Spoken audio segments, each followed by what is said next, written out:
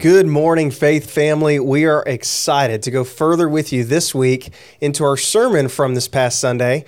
But you can see it wasn't Dr. Moody who shared the sermon this past week. It was our dear friend, Kurt Edgerton. How awesome did he do this week? Yes, it was neither of the Dr. Moody's, as he said.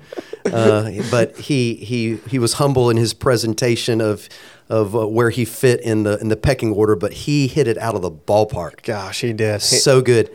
You know what the beauty of that is, as we make disciples who make disciples, and you see somebody like Kurt Edgerton process the kingdom of God, the gospel of God over these last 3 years. I remember him teaching alongside of me in Nepal. Oh, wow. From then to today to Sunday was so much progress.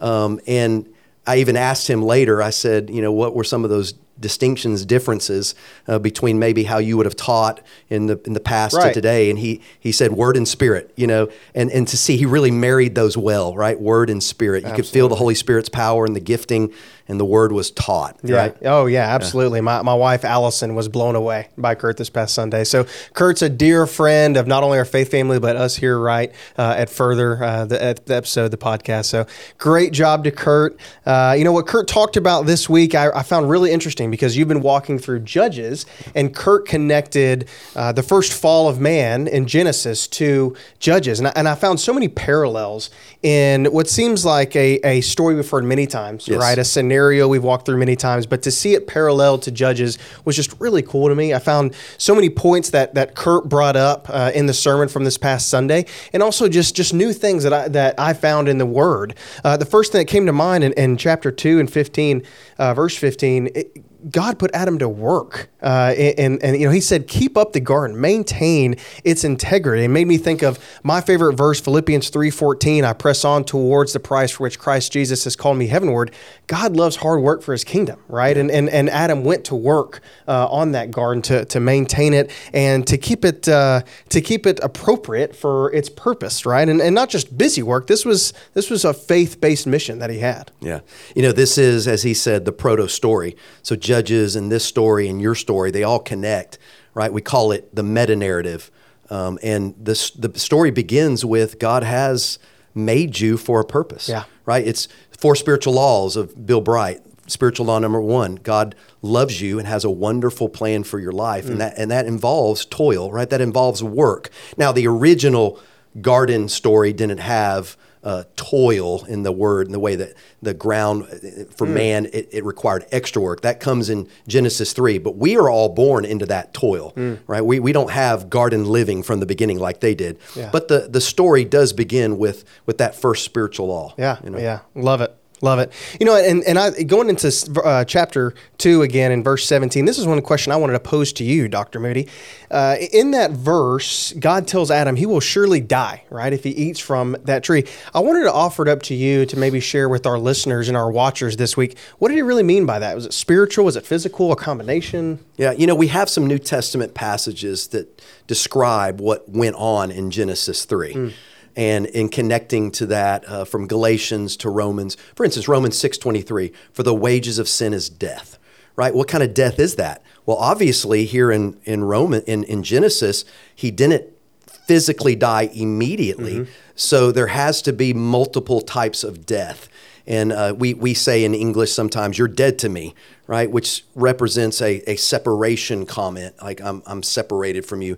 And so the way theologically we talk about what happened in just the phenomenon of Genesis is there was spiritual separation. They were walking together in the garden, and now after sin, immediately there's, as we see in Genesis 3, there's fear, there's a shame, there's hiding. All these things are the results of sin. Yeah. So there's a separation, a death between God and man, between man and man, between man and woman, and so you see all that. So it's separation would be the proper way to talk about it. Good stuff. Thank you for that. In looking ahead again in chapter 2, I look at this verse of 19 and 20 and how God gave Adam the mission to name the animals that he created.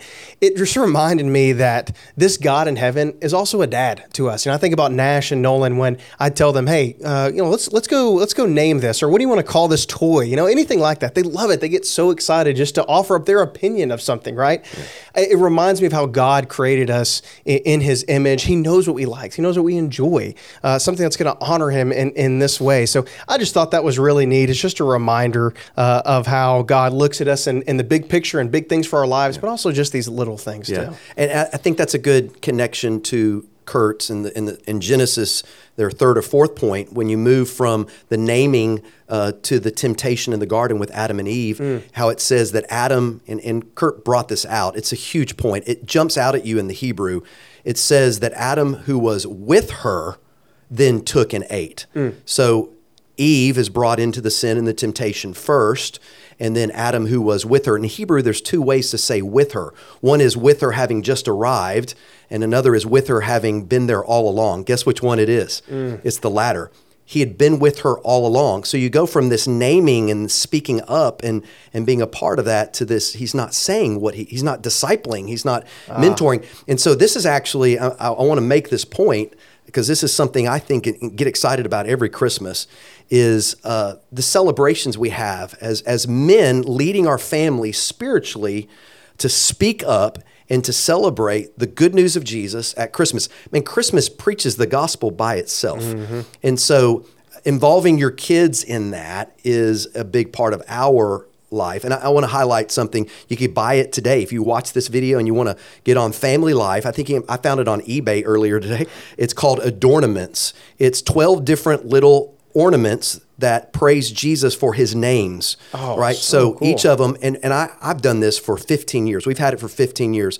And each kid names a name of Jesus, and then has a little 3-sentence paragraph.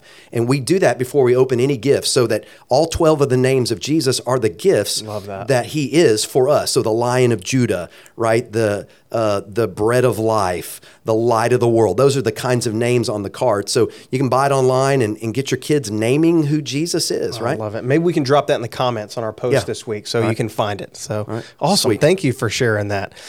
Well, moving along, Kurt also went into chapter 3, and he made a point around this on verse 6. But this is something that I know you've talked about in the past. He talks about the delight, that was the first kind of signal of this tree and this fruit that was in the tree. And I wanted to also ask you about this. Do you see that as the start of sin, or what does the word tell us about that? So it's nice to compare this to the sin of David and Bathsheba, and they have the same kind of verbs, right? They saw, they desired, they took, and then they ate, right? So whether it's Adam and Eve in the garden, or whether it's David and Bathsheba in the sin of adultery, it's the same process. So the question I ask a lot of seminary students and disciples, I'll say, where did sin begin? Well, not in the seeing, right? We call that temptation, and nor is it in the final fruition of it, where you're actually taking a bite of the fruit, right? We say, well, that's the easiest. Yeah, sin began at the bite. But according to this and the story of David and Bathsheba, it was in the delight, right? It became desirable. That's when you kind of, C.S. Lewis used to say it's the birds are flying around. It's when you make a nest in your hair and then they land in your head, right? And so sins of the mind. And so oftentimes that's where we lose the battle. We lose the battle in our stinking thinking. Absolutely. I remember, story time again. I remember when I asked my father-in-law now for Allison's hand in marriage. And I was very nervous about that, walking up those stairs. And I'm sure he knew what I was coming up there for and what I was going to ask. But one of the points that we talked about, I think we were together for more than an hour, just he was sharing really just his wisdom and just advice, really. Obviously, there were some strong, encouraging words in there as well. But one of the points that we talked about that he shared with me is don't build the arena for there to be this battle of sin, right? Don't walk into that scenario. Just avoid the scenario altogether. Don't get in the arena with the lion. That's right. Right. Yeah. So that stuck out to me, and Kurt made a point about that. This hidden sins that we have, this hidden secrets, how that can just breed temptation in a marriage, right? Yeah. Between a wife and a In husband. Celebrate Recovery, we often say you're only as sick as your secrets, right? Because those things do make you sick. That's good. Yeah. I'm going to write that one down. Save that one. Well, awesome. Moving along here into more in Kurt's sermon here. He also shared a really good point that I love, how God made man and woman complementary. And it's a huge anti-culture notion today, about equality, but really God made us for certain purposes, right? And we complement each other so well. I think about Allison, how she's very good at making me relax and just calm down and not go 100 miles an hour every day, and how I compliment her by just wanting to overserve her and overwork for her, right? To honor her in that way, because, she's the one at the house with the 3 kiddos. She makes you relax and you stretch her. That's right. Yeah. Make her take risks. Right. I love that point from Kurt on Sunday. Yeah.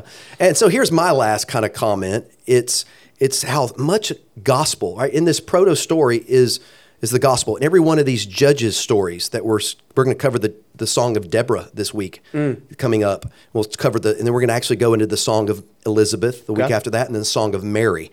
And so we'll cover these songs and we'll celebrate some of the stories of the hymns of Christmas carols. But in here, you see the gospel. In every Christmas song, every story from the book of Judges, you see the gospel. And I love how verse 7 says they sewed fig leaves together. And the Hebrew here is tafar. It means to sew for yourself. I love the joke that Kurt made about how uncomfortable fig leaves are. But the point here is that it was an act of self-righteousness. Right. These fig leaves were minding their own business and glorifying God, and they were killed and then used, uncomfortably so, for a self-righteous act. But then if you move down to verse 21, you see the Lord God made garments of skin. And here is the Hebrew labash, which means to make a complete garment.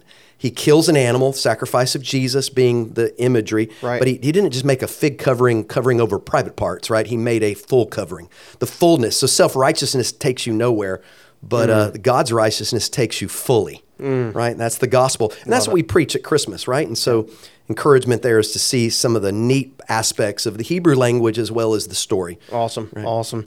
Love it. Well, we do have a call to action, or I'll call it a gift this week for our watchers and listeners. There's a really, really good visual. I'll call it an easy visual. It's really to better understand and explain the choice of sin, which is what we see here, the original sin. It's called the free will's crux. And what we're going to do, we're going to share that visual in the post, in the comments for you this week. I would just call you to take that in, to digest it, and be able to share that with someone this Christmas season. Pray for that opportunity to share it with someone. So we're going to share that with you this week. We thank so much, Dr. Moody, for coming on this week. And again, fantastic job to Kurt this week. So many blessings he had, I know, on our family for preaching this week on Sunday. So with that, thank you so much for watching and listening. Go and be the church.